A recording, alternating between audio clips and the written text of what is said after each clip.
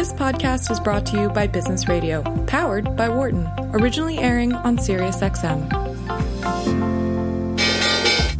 Welcome to our Behind the Markets podcast. I'm your host, Jeremy Schwartz. Alongside Wharton Finance Professor Jeremy Siegel, we tackle the latest market trends every week on Business Radio, powered by the Wharton School, SiriusXM, Channel 132. Our guest consists of experts like the world's leading authority on long-term economic growth, Bob Gordon. We will continue to see jobs created rather than destroyed. Former chair of the Federal Reserve, Janet Yellen. I don't think either of us ever expected that we would live through a financial crisis. Or even the head of the Digital India Foundation, Arvind Gupta. The reason that people are talking about India is massive digitization and financial inclusion that we have done over the last couple of years. Enjoy this week's show.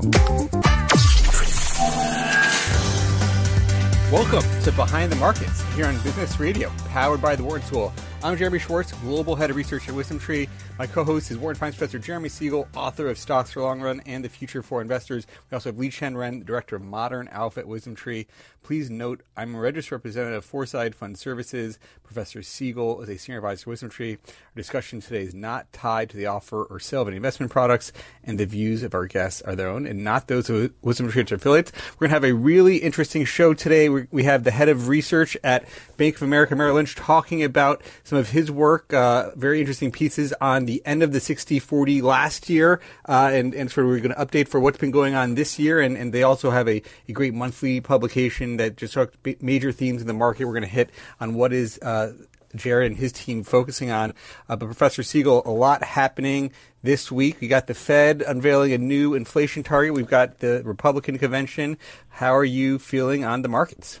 Yeah, an awful lot going on. Well, let's put the Fed front and center. And as everyone knows that has been listening to our show over the last 4 months, Powell just basically put in black and white what I exactly said was happening. The Fed is not going to start acting against inflation as it rises above their 2% target.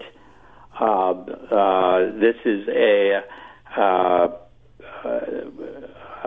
they acknowledged that the Phillips curve criteria, which says that when unemployment is below some normal level, which they call U star, inflationary pressures begin. They admit it has not worked at all, and they're basically abandoning it. So they're no longer going to look at that unemployment rate. It was interesting whether they'll even ask that in the FOMC meeting, which is coming up, which is normally one of the things that they ask about. They said falls short of full employment. Well, it's hard to know, what is exactly full employment? But we're not going to have full employment in terms of getting back to 3.5% unemployment for years. So they're going to let that inflation go. I think it's going to go quite a bit more, as I've been saying, than they expect or really want, but the political pressures will be extreme for them to let it ride. They didn't give a quantitative measure of how much above 2%. Doing some of my own calculations, the last 10 years, their inflation indicator that they use, the PCE deflator, has averaged 1.6%. So cumulatively, we've fallen, what should we say, 0.4% per year, or 4 percentage points cumulatively below. So to get back to that average, we have to go 4% cumulatively for a year. I think we're going to go more than that. But that at least is one measure. But they said they're not putting a numerical measure on, which is kind of touchy-feely and actually I think lowers confidence in their ability to squeeze down on inflation. No, this is great for the stock market. I've been saying this: more liquidity, moderate inflation. Again, not extreme inflation, moderate inflation. We see the dollar dropping today, particularly not so much on yesterday, today, and we see a big rebound by gold also today. This is good. This is basically good for stocks. Yield actually went up into the high 70 basis points range on 10-year, but fallen down a little bit basically today. But this just codifies what we've been saying. This is definitely good for stocks. On the political front, we have a tightening election. I thought it was an effective speech by Trump yesterday, rallying his base. The main play to independence is the violence in the cities. I believe it was a big mistake by the Dems and Biden not to address that and come down for law and order. If Trump can win in November, it will be because the Democrats do not effectively address the law and order issue.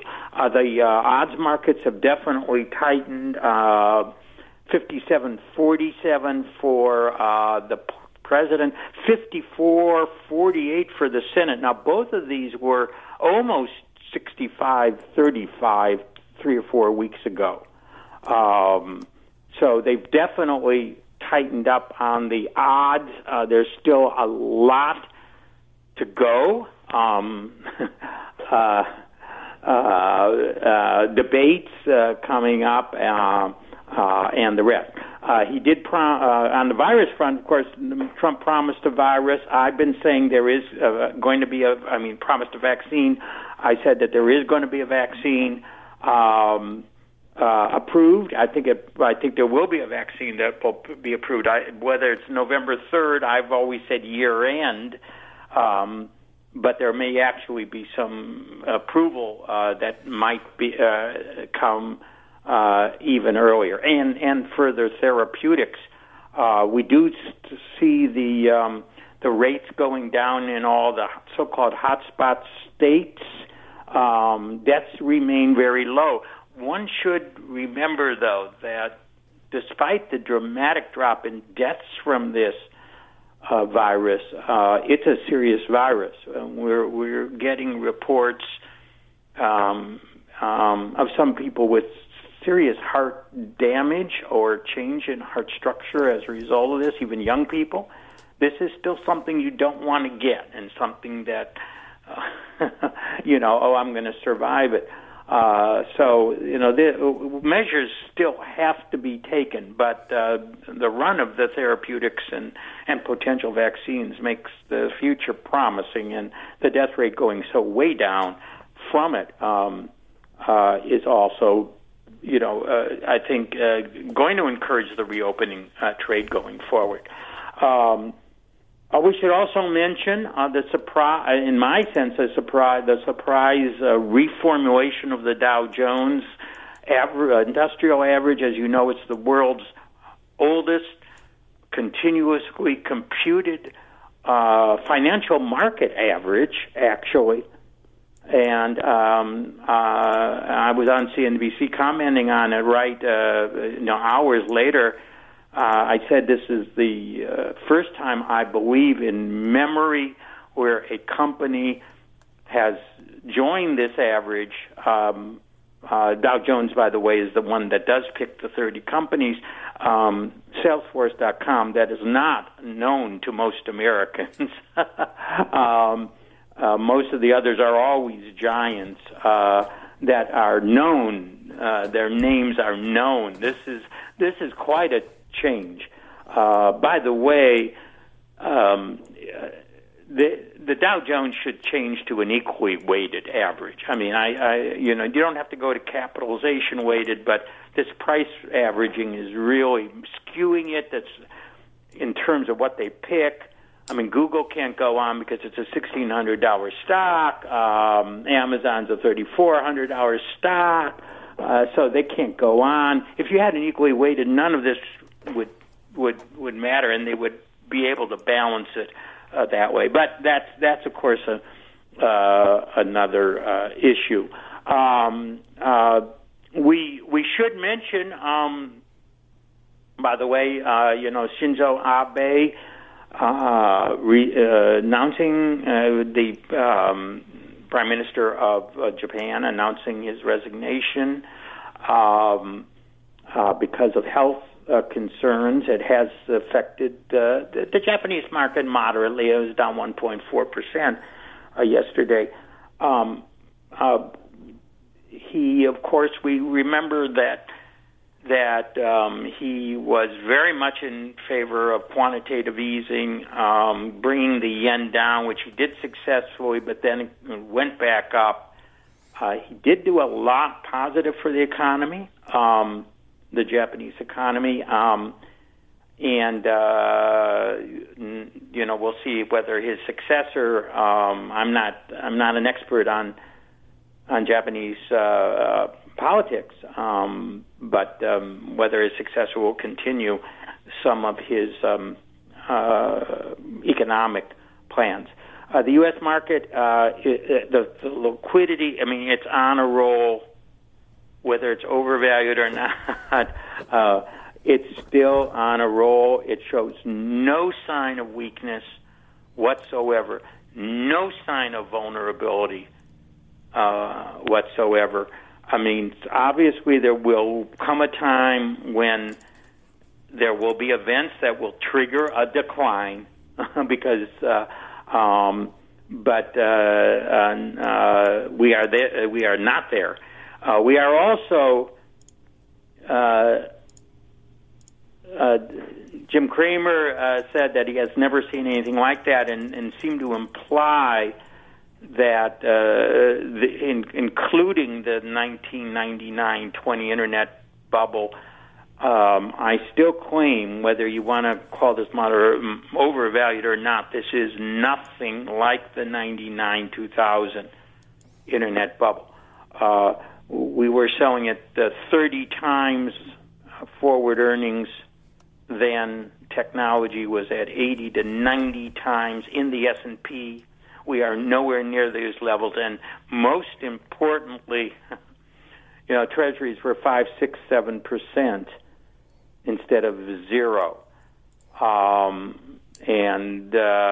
so the alternative investment world was totally different. As I pointed out many times, it was the first time in really history, outside of some abnormal events, that the TIPS rate, which was over 4%, then it's now under -1, was over 4. So it was actually bigger than the earnings yield on the stock market. Right now, the earnings yield on the stock market is 4.5 to 5%, and the TIPS rate is -1. Still a very large margin. It was inverted in 1999 and early 2000, so there's no comparison of that period to now. I'm not saying it can't get there, but it is nowhere near there at the current time.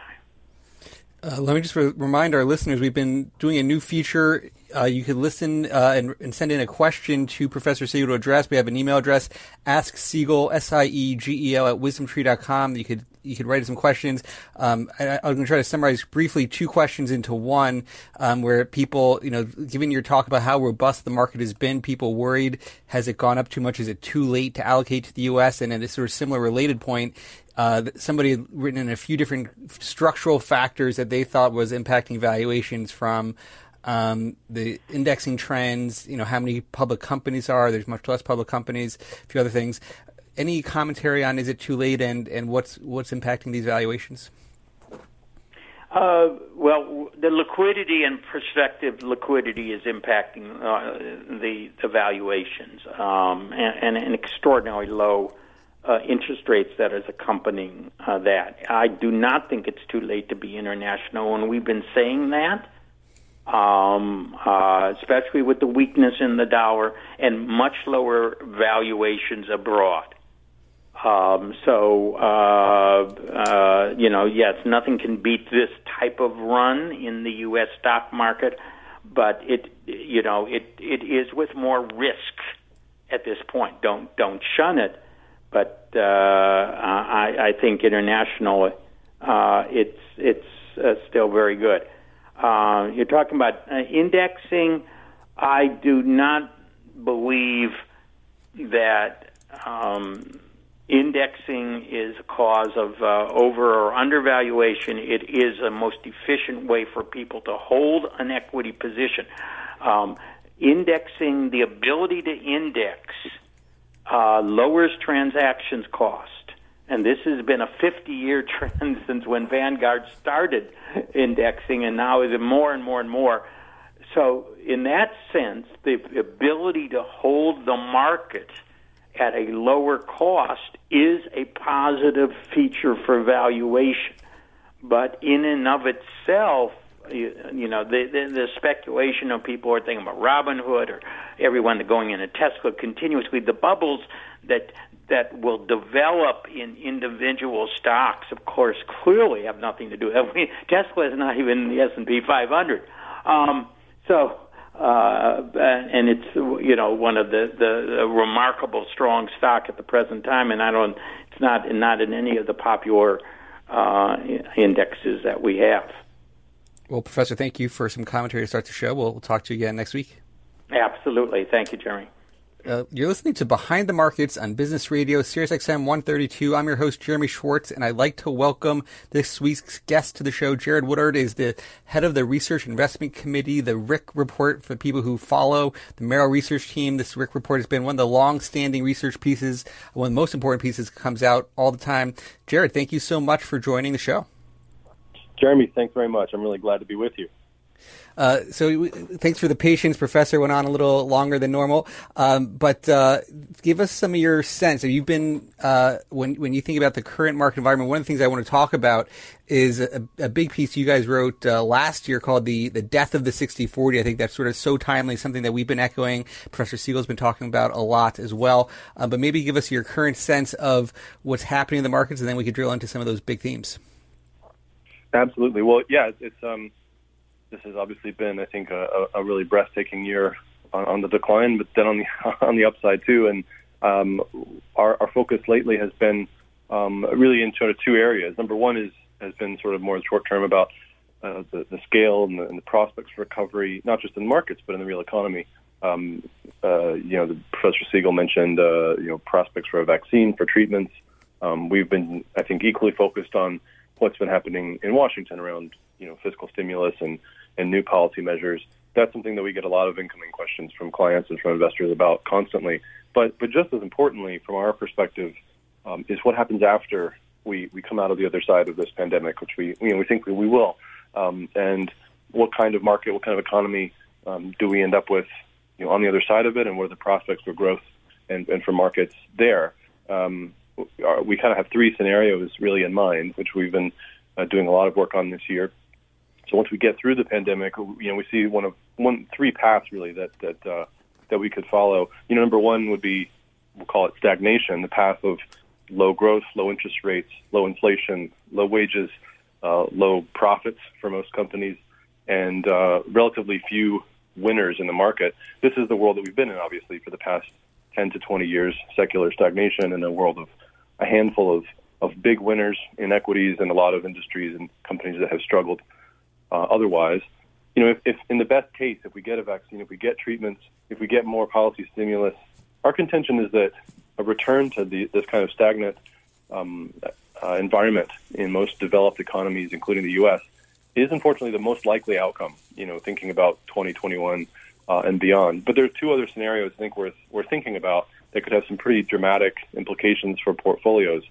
So the second scenario would be stagflation, including really volatile churn in markets, more frictions, maybe more inflation. There are a few different catalysts that might generate that kind of an environment. The number one would have to be changes in the relationships of the rest of the world to China. We can talk maybe more about that later in a little more detail, but there's a lot of different ways in which fractious relations with China economically and financially can generate some big volatility in markets. But I would think too about prospects for higher regulation, especially around the tech sector, potentially more taxes and other financial frictions, there's a number of different ways you can end up with a much more volatile and frictioned market than we've enjoyed in the past decade or two. So that would require some meaningful changes, I think, to portfolios. But then the number 3 scenario, and this is the one maybe people are the least prepared for. So number 1 is stagnation. Number 2 is stagflation. You know the third one's got to rhyme, Jeremy. We call it elevation, which simply means a world of higher growth, higher productivity, potentially higher inflation driven actually by demand, the good kind of inflation, and a very different environment for portfolios. And this is a world in which governments that have been kind of taking a laissez-faire approach to industry for a long time might wake up, and corporate leaders who've taken a laissez-faire approach to growth and productivity might wake up and realize that investing in ourselves and each other in really meaningful ways around the world, but first and foremost in our local economies, can have some pretty profound effects. We did a big report earlier this year about very short history of what has happened in the past when countries have pursued a more aggressive, intentional program of investment and capex and research and development to boost productivity. And if you look actually at every major developed country in the world today, whether it's Japan or South Korea or Germany or the United States, there are examples in every history in modern times of kind of partnerships between the private sector and the public sector to generate new R&D, new technology, new productivity. And so we see great potential actually on that front. We see a lot of bipartisan efforts happening in Congress this year. Funding for new semiconductor manufacturing is a great example, a bill that just passed recently. And we tracked about 20 different other policy proposals that have bipartisan support designed to boost productivity. And so when we get to the other side of this pandemic, we do see new policy measures designed to spur new capex, new research and development. Well, to be honest with you, there's almost nothing more bullish that we can find for economic growth and productivity and for investments than that kind of cooperation around new avenues of investment and development. And so that's a world in which we could see meaningfully higher growth, higher capex, higher productivity, and those kinds of portfolios are very unlike the portfolios that many investors have today. It would be a good surprise, but one that would again require a little bit of a rethink of the way people may have their asset allocated, at this moment. Yeah, that's going to be really interesting to drill into some of those details. I mean, one of the charts from your latest piece was, the world is all one trade today, that basically everything is all part of the same narrative, sort of growth versus value, U.S. versus foreign, bonds. Explain sort of how that's all fits together as it's really the same side of one theme. And then if you do have an unwind, what is the unwind and what does it have you try to go towards? Well, that's right. It is kind of all one trade in the sense that there are relatively scarce opportunities in this world for earnings growth, scarce opportunities for economic growth. And so investors of all types, small investors, large investors, have all essentially crowded into the same handful of positions. And while on paper some of them sound very different, they really all tend to become much more correlated in recent years. And so whether it's investing in large cap stocks instead of small cap stocks, that's been a big winning trade. Investing in growth stocks instead of value has been a huge winning trade. Investing in the U.S. dollar as opposed to emerging market currencies, a huge winning trade.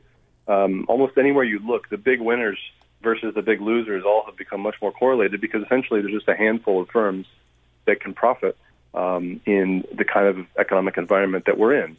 And what's essentially happened is that a lot of the economic base in many developed countries, and in China, I would add as well, the middle class have been kind of hollowed out. And what that does to an economy is it leaves you with relatively scarce opportunities to generate revenue. When more capital is concentrated in fewer places, that just means fewer places to go, to generate sales. And so you end up with firms all concentrating in narrower and narrower, parts of the market. And that means investors have a narrower and narrower base of things to invest in with any, reliable story to tell about future profits. And so that's how all these trades then become more correlated. The risk to all this is not the normal risk of kind of a recession or some terrible outcome, but there's a different kind of risk, which is that if you do see an inflationary breakout, especially if it's coupled with a breakout in economic growth, along the lines I was just referring to, whether it's from some new industrial policy, whether it's some new discovery that generates better, longer lifespan, better living, whatever kind of technological advance, whatever it might be, some really positive scenario that we haven't thought of yet, perhaps, that generates a new outlook on growth and inflation, would mean that the incredibly crowded, incredibly expensive assets that a lot of investors have big stakes in today would actually become much less attractive in favor of the companies and the assets that have been really big losers from a couple decades of incredible inequality, incredible globalization, incredible integration in a way that has made those opportunities really scarce. And so while it's not our base case, again, for some absolute decimation of the crowded growth stocks, for example, we think there's real big potential in some of those firms. It is a different kind of a risk and something that's certainly worth thinking about. Now, when you think about how you're suggesting, given all this uncertainty in these three different scenarios, one of the other trends has been quality type investing this year. Own quality is one of the themes. Is that something that you think, given all the outlooks, that if you're going to own equities, that a quality filter is how you have to do it? Absolutely. Investors there's a very simple approach that worked well this year. If you look at the companies in the S&P 500 and you go and look up their credit rating to their S&P, the rating on their debt, for example, and you just bought things that are rated as investment grade, and you looked especially at the higher quality within that, those stocks performed much better. I mean, they have much less downside in March and in April, and they have performed really well kind of in the rebound. It's a really obvious, almost kind of a approach to take. It may not be the best one for every investor, but the point simply is that applying, whether it's that kind of a quality screen or some other filter, you can reduce your downside and still keep participation on the upside. Our colleagues in equity strategy at the bank had a nice piece on this earlier on this week, in fact, about how even for value investors, applying a quality filter can really help improve the risk reward profile of any investments that you might make.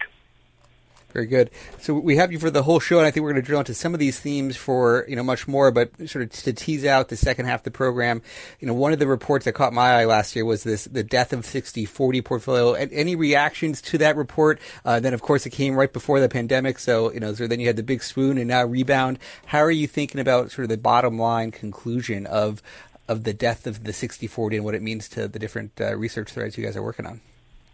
Yeah, I mean, without getting into all of it just yet, I mean, I think the big takeaway for us is we're more confident than ever on the big outlook for potentially much higher interest rates over the long term, at least the low of interest rates, let's say, very likely this year.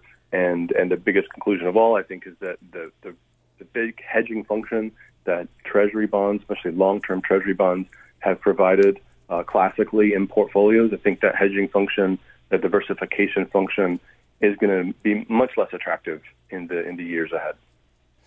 This is going to be one of the most important themes, is what changes to get that natural hedge, this sort of extra diversification they provide.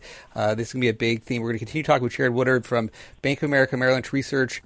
The report that caught my eye was the death of 60/40 and how to be positioning. And now you've got these ultra low bond yields, Jared, that make this challenge. We talked about people have been buying bonds as a diversifier, as a hedge to equities in some ways. Now you talk about in one of your pieces how this diversification was not always true. So maybe talk about what the correlation structure of bonds and stocks were before the last 2 decades, how that different and what might have been different about that environment than today. Yeah, absolutely, Jeremy. This is a great place to start because we know that there are different phases and regimes in history, and the one that we've been in recently hasn't always been the case. So a lot of the literature, the academic literature, the industry literature that has justified that 60/40 model or other kind of conventional allocation models is really based around the kind of 30 plus years of returns in which treasuries have provided a real hedge to stock portfolios. But if you look further back in the history of the United States, there's definitely periods where that was not the case. Certainly when interest rates were higher when inflation was higher, when bond yields were higher, the correlation between stocks and bonds was sometimes very different. And we don't want to get too technical here, but the way we make this really simple for a lot of investors is to think about what you buy if you buy a treasury bond today, and what kinds of outcomes can you expect to see to make a decision about whether that's a good thing to buy or not. So let's just the numbers very simply here. You can buy a 10-year U.S. Treasury bonds today, and you're going to get a yield of about 0.7%. Now, the nice thing is obviously you'll get your money back. There's no credit risk. The problem is that you're locking in an incredibly low rate, record low, in fact. And this is a world in which, on the conservative side, market estimate of inflation at about 1.7%. So what that means is that you're losing, a percentage point a year on an inflation-adjusted basis. You're essentially locking in a loss to own that hedge, to own that insurance.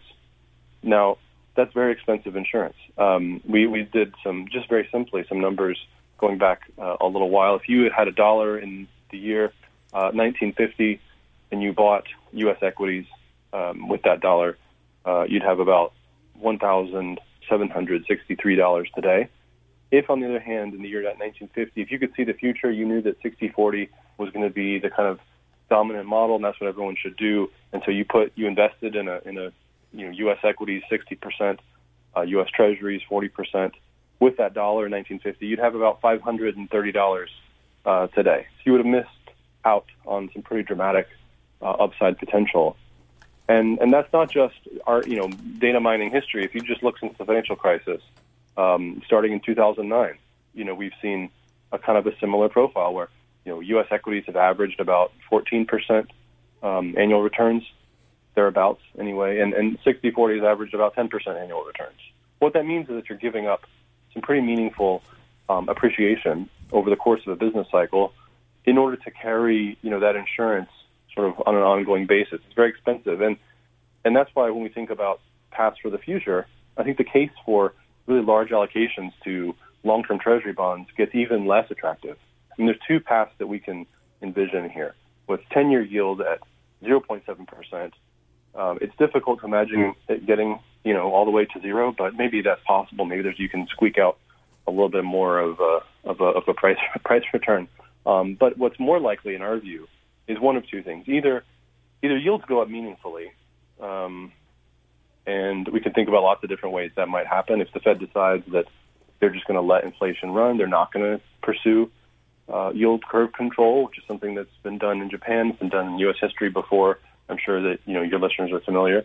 If the Fed decides to sort of let yields rise, then or if we do see a big breakout, as I mentioned before, in prospects for growth and productivity, some really big good news, then suddenly bonds become much less attractive, and you could see yields rise meaningfully. In that kind of a world, your treasuries, not only do they not hedge, they actually become a source of risk. You can endure some pretty painful losses. And in fact, there have been some periods in history in which, at a quarterly level, even a monthly level to be sure, there are periods where treasuries actually became a source of risk. And so that's a scenario that is worth thinking about. We don't expect the Fed to sort of let things run incredibly wild or inflation to rise incredibly sharply.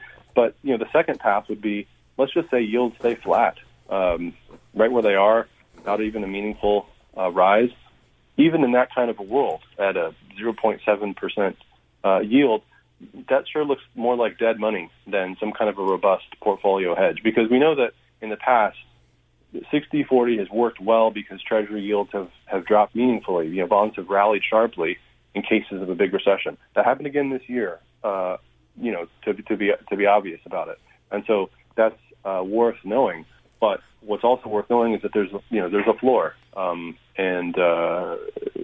investors have made it very clear that there is a limit to how negative they're willing to buy. And so our conclusion from all that, the big takeaway is that there are better places to allocate capital than to simply continue buying, long duration bonds, sort of blindly. And there are other places to generate yield. There are other places to find safety than this one asset class.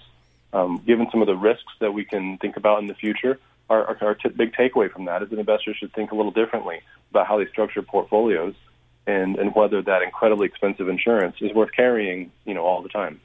Yeah, no, that's one of the major themes Professor Siegel talks about all the time. And, I think, and now you have the Fed saying they want more than 2% inflation, this above average inflation after we've undercounted inflation for a while. So the market's at 1.7 on inflation, subtracting from that 70 basis points 10-year, it seems like that negative real return is getting worse if the Fed is trying even harder. When you think about the conclusions of where you want people or how you think they should try to diversify away from bonds, what else they should be doing? Is it in your mind just allocating more to equities? Is it substituting other parts of the bond market to get more juice out of the Treasury yield? What do you think the paths are for people?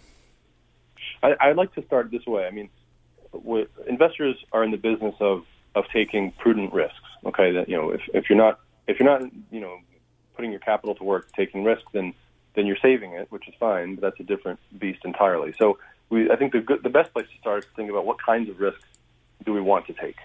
Let's just say there's three kinds of risks. There's lots more, but the three big ones I think for me are equity risk, that participation in the returns and the future cash flows of a business. There's credit risk, which is where you lend some capital and you have to take the chance that you don't get paid back. And then there's interest rate risk, which is the chance that you lock in a particular rate and then the future ends up with much higher inflation or much higher rates than you expected. You might endure mark-to-market losses on that asset. You might endure, real sort of losses when you certainly can miss out on opportunities. And so among those three buckets of risk, investors have to decide where they want to participate and where they don't. And it doesn't have to be the same attitude across the whole business cycle either. I think it shouldn't be, really. But today, we think about the prospect of taking on big interest rate risk. That looks pretty unattractive for reasons that we just mentioned. What's much more attractive to us are the other two buckets of credit risk and equity risk. It's no secret that if you look at corporate bonds or emerging market debt or loans or other fixed income assets, some of those also have pretty low yields compared to history. But they do have some additional, there is some additional income from the credit portion. And we'd be much more comfortable taking on some prudent credit risk in places where, an investor or an investment manager can, apply some expertise rather than sort of continue to pile into the interest rate bucket of the category. I would also argue that there are places in the equity market that generate, you can look at from an income point of view, that continue to look more attractive. And I think we published this week, our chart of, the percentage of S&P 500 stocks that have, yields, dividend yields, greater than the 10-year Treasury. And I think that was at a record high again. So whether it's from an equity point of view, a credit point of view, even for an income investor, I think there are places to go that are, much more attractive. And for anyone who's thinking about the safety that Treasury bonds provide, we can mention that, not for a whole cycle, but for a kind of on a tactical point of view, cash remains is an asset. Municipal bonds, which are, have still quite a lot of the interest rate exposure, but you can get a little bit of credit, prudent credit exposure is there. I think municipal bonds can be attractive. And then even getting a little bit more unconventional, things like gold, which can give you very different sort of exposure, but can function in ways that they haven't done before in this kind of negative real yield world, I think are worth thinking about as well. Yeah, and that's echoing some of the comments from Siegel again. He hasn't talked about gold positively, but it's one of the things he has been talking a lot about gold, given that exactly we talk about the negative real yields. When you think about the thing that would get bonds going higher, your piece last year talked about a few pieces of the catalysts like a housing boom, wage inflation, fiscal policy. Arguably, you've got two of the three going on right now with fiscal, from the pandemic and likely to just continue in some ways. And then the housing market has been, maybe that's one of the positive surprises. Maybe it's just the demographics playing out and, spurred on by the pandemic. But do you see that? Do you see some of those things being positive for yields starting to spike higher? Absolutely. I think that's probably the best argument, actually, for why investors should think twice about locking in very low interest rates, for a very long time, because it's worth mentioning, going back to sort of some big fundamentals. And one of the big fundamentals for us is that markets are a creation of law. Ultimately, they're a creation of communities that come together and make some commitments to each other. Well, one of the commitments that politicians in both parties have made this year is that they're not going to let this kind of exogenous shock, this pandemic, kind of coming out from left field in another part of the world, ruin our economy and ruin the livelihoods of many people and many companies. That's a kind of a commitment to support incomes, to support business revenues, to keep everyone, held together as much as we can to figure things out. And, whatever your politics are, I think that's an unquestionably good thing. From an economics point of view, we know it's a good thing, because we know that even excluding the most recent case, we know that historically, when governments, spend in certain areas, they can reap rewards that more than pay for those costs. For example, historically, the multiplier effect on supporting incomes, whether it's for houses, for households, or for businesses, every dollar of spending on those kinds of measures can generate $1.50, $1.60, $1.70 of GDP. In other words, those investments more than pay for themselves. They actually generate more growth on top of that. You end up with a better debt profile in terms of debt to GDP than you would if you'd done nothing at all. It's a point that really fiscally austere folks, I think, have always failed to appreciate, that markets and economies are social enterprises. So if we keep the rule of law intact, if we keep conditions intact to grow over the long term, we actually can do much better than if we just sort of commit to austere conditions for everyone. The really bullish scenario, though, Jeremy, is when you start thinking about investments and reforms on supply sort of things, where you increase the potential for long-term productivity. So I mentioned supporting incomes. You get the kind of 1.5, 1.7 type multiplier. The really eye-popping numbers are when you make big investments in the future, whether it's R&D into new technology, whether it's incentivizing new capital investments in productive firms, or creating infrastructure or healthcare or other kinds of broad benefits that can actually spur broad-based economic growth. Historically, when the public sector invests in those kinds of enterprises, every dollar of investment can generate, $1.90 to even $3 of GDP. And that's why I say, in many ways, the United States and big parts of the developed world have been riding off of the fumes of Cold War era spending, especially when it comes to research and development and new productive technology. There's some really big investments made there. In fact, if you think about the smartphone, one of my favorite economists has a nice book about this. You take apart all the components of the smartphone, whether it's the touch screen or the GPS, the internet components, all the major new innovations there were actually developed through public institutions, whether it's universities, Department of Energy, the military, a lot of it from Cold War era funding or stuff that came after. When you get those big public investments, not sort of handouts to political cronies, but I'm talking about investment in productive future technology, and then you hand it off to the private sector to sort of make the most of it, to turn it into something really valuable and profitable. Incredible things can happen, and the reason I'm maybe a little bit concerned about the near term, but actually pretty bullish for the medium and the long term, is that I see happening, politically, a change from that idea of simply extracting as much profit as we can, in any given quarter, toward instead thinking more about investments for the future. And as I said before, I think this is a bipartisan effort in ways that it hasn't been for a very long time. It's not just military technology anymore either. It's alternative energy. It's new forms of industrial engineering. It's ways of making things more efficient. Very bullish stuff. As it happens, I think you're going to see markets reprice their long-term assumptions about prospects for growth, prospects for productivity. And in that kind of a world, as I say, the big losers from globalization, the big losers from deflation, sectors like energy and industrials and financials, can suddenly become the big winners. That'll be really interesting to watch and see how the political dynamics come together to support that. I mean, I think you definitely the fiscal gates have opened, and now trying to figure out where do they put that money to work most efficiently. It's going to be very interesting to watch navigate over the next season. We're talking with Jared Woodard, who's the head of the Research Investment Committee at Bank of America Global Research. Jared, one of the things that I thought also might be interesting, you've talked a little bit at the beginning of the show about how the China-U.S. relationship might be changing, and arguably perhaps China is doing some of this type of spending that you're talking about, and they've been ushering in a sort of technology cohort that arguably gives our technology companies a run for their money.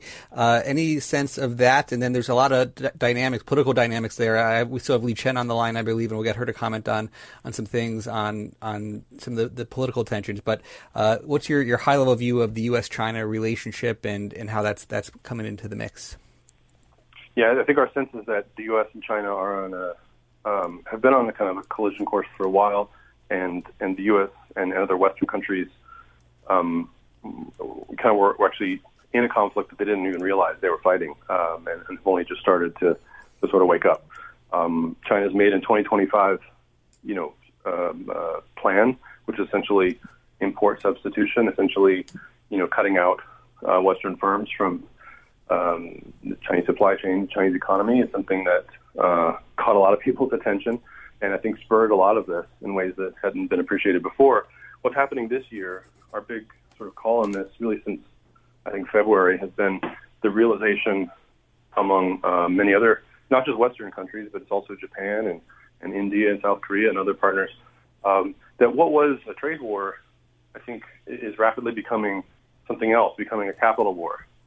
Because trade conflicts and trade negotiations are very complicated, very difficult to enforce, difficult to monitor.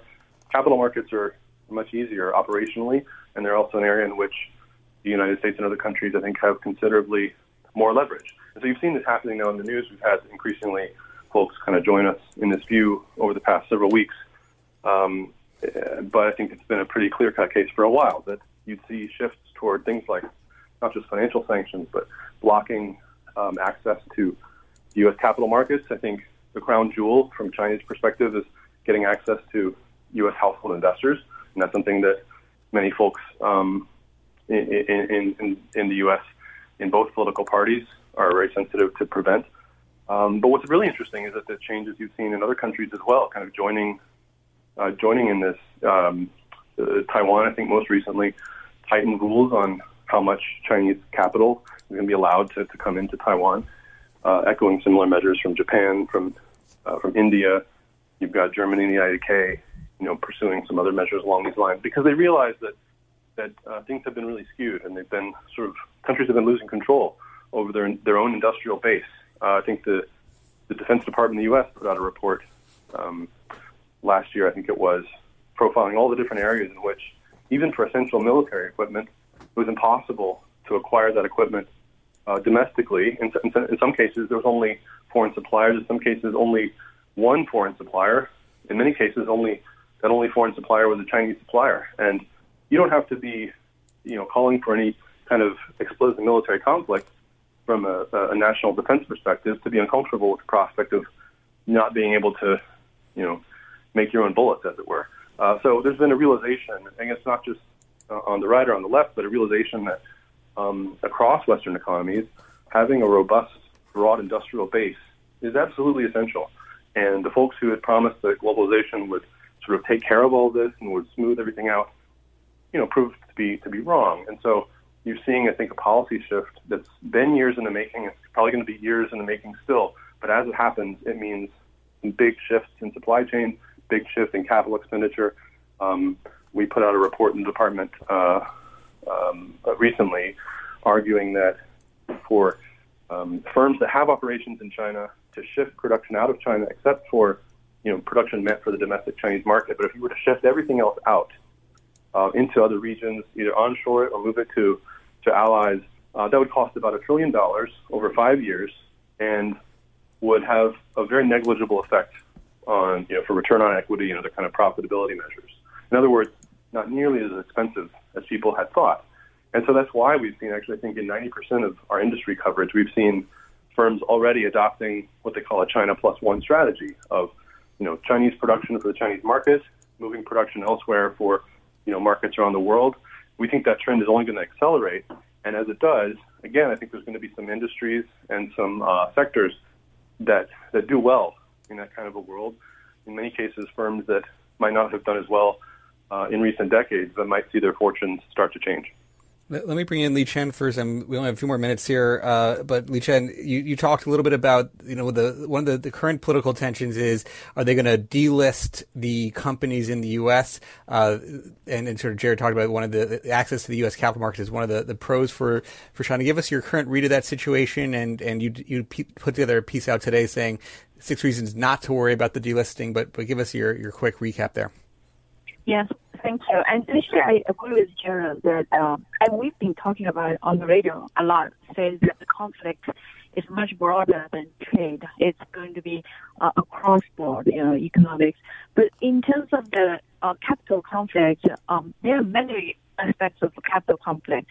The delisting part, I probably take a little bit a different view. I don't think that's a significant risk. And the reason is pretty simple. If you look at most of Chinese equities, they are either traded in New York or traded in Hong Kong Stock Exchange. For example, Tencent. It was not traded in New York, and it was able to get significant capital to support its growth. And so I think for the companies like in our ex-state owned Chinese index, the top 10, only 4 of the companies, Alibaba, JD, Baidu, and NetEase, were traded listed in New York. But the truth is they've diversified. So last year and only 2 months ago for NetEase, 3 of their companies already dual listed in Hong Kong. So for investors who invest in either mutual funds or ETFs, they won't even notice much because it will be a little bit like a corporate action of exchanging shares. So I personally think that I agree, there will be significant conflicts, and we've taken these views ever since I joined the radio that the conflict is not just trade and not just short term. It's going to be decades in the making. But on this delisting, and as my blog, I listed in pretty significant details in terms of I personally don't believe delisting itself poses much risk. Well, Jared, this has been a great conversation. Thank you so much for taking time to be with us on Behind the Markets. Any final thoughts on where they can find access to your research? Absolutely. Thank you for having me. It's been a pleasure. And anyone who's a Merrill Lynch client, in fact, from the smallest account to the largest, gets access to our work. Institutional clients, of course, as well, and nonprofits. So if you've got a relationship, whether it's online or with an advisor, and you want to know more about research from myself or our department, just get in touch, and we're very happy to accommodate. We have to go. Thank you so much, Jared, Li Chen. I'm Jeremy Schwartz. Have a great week, everybody. Thanks for listening to the Behind the Markets podcast. If you want to learn more about WisdomTree, visit wisdomtree.com. You can also follow me on Twitter @JeremyDSchwartz. I'd like to thank Patty Hall for producing our live program on SiriusXM channel 132 and our podcast producer, Daniel Bruno. Join us next week for another edition of the show. For more insight from Business Radio, please visit businessradio.wharton.upenn.edu.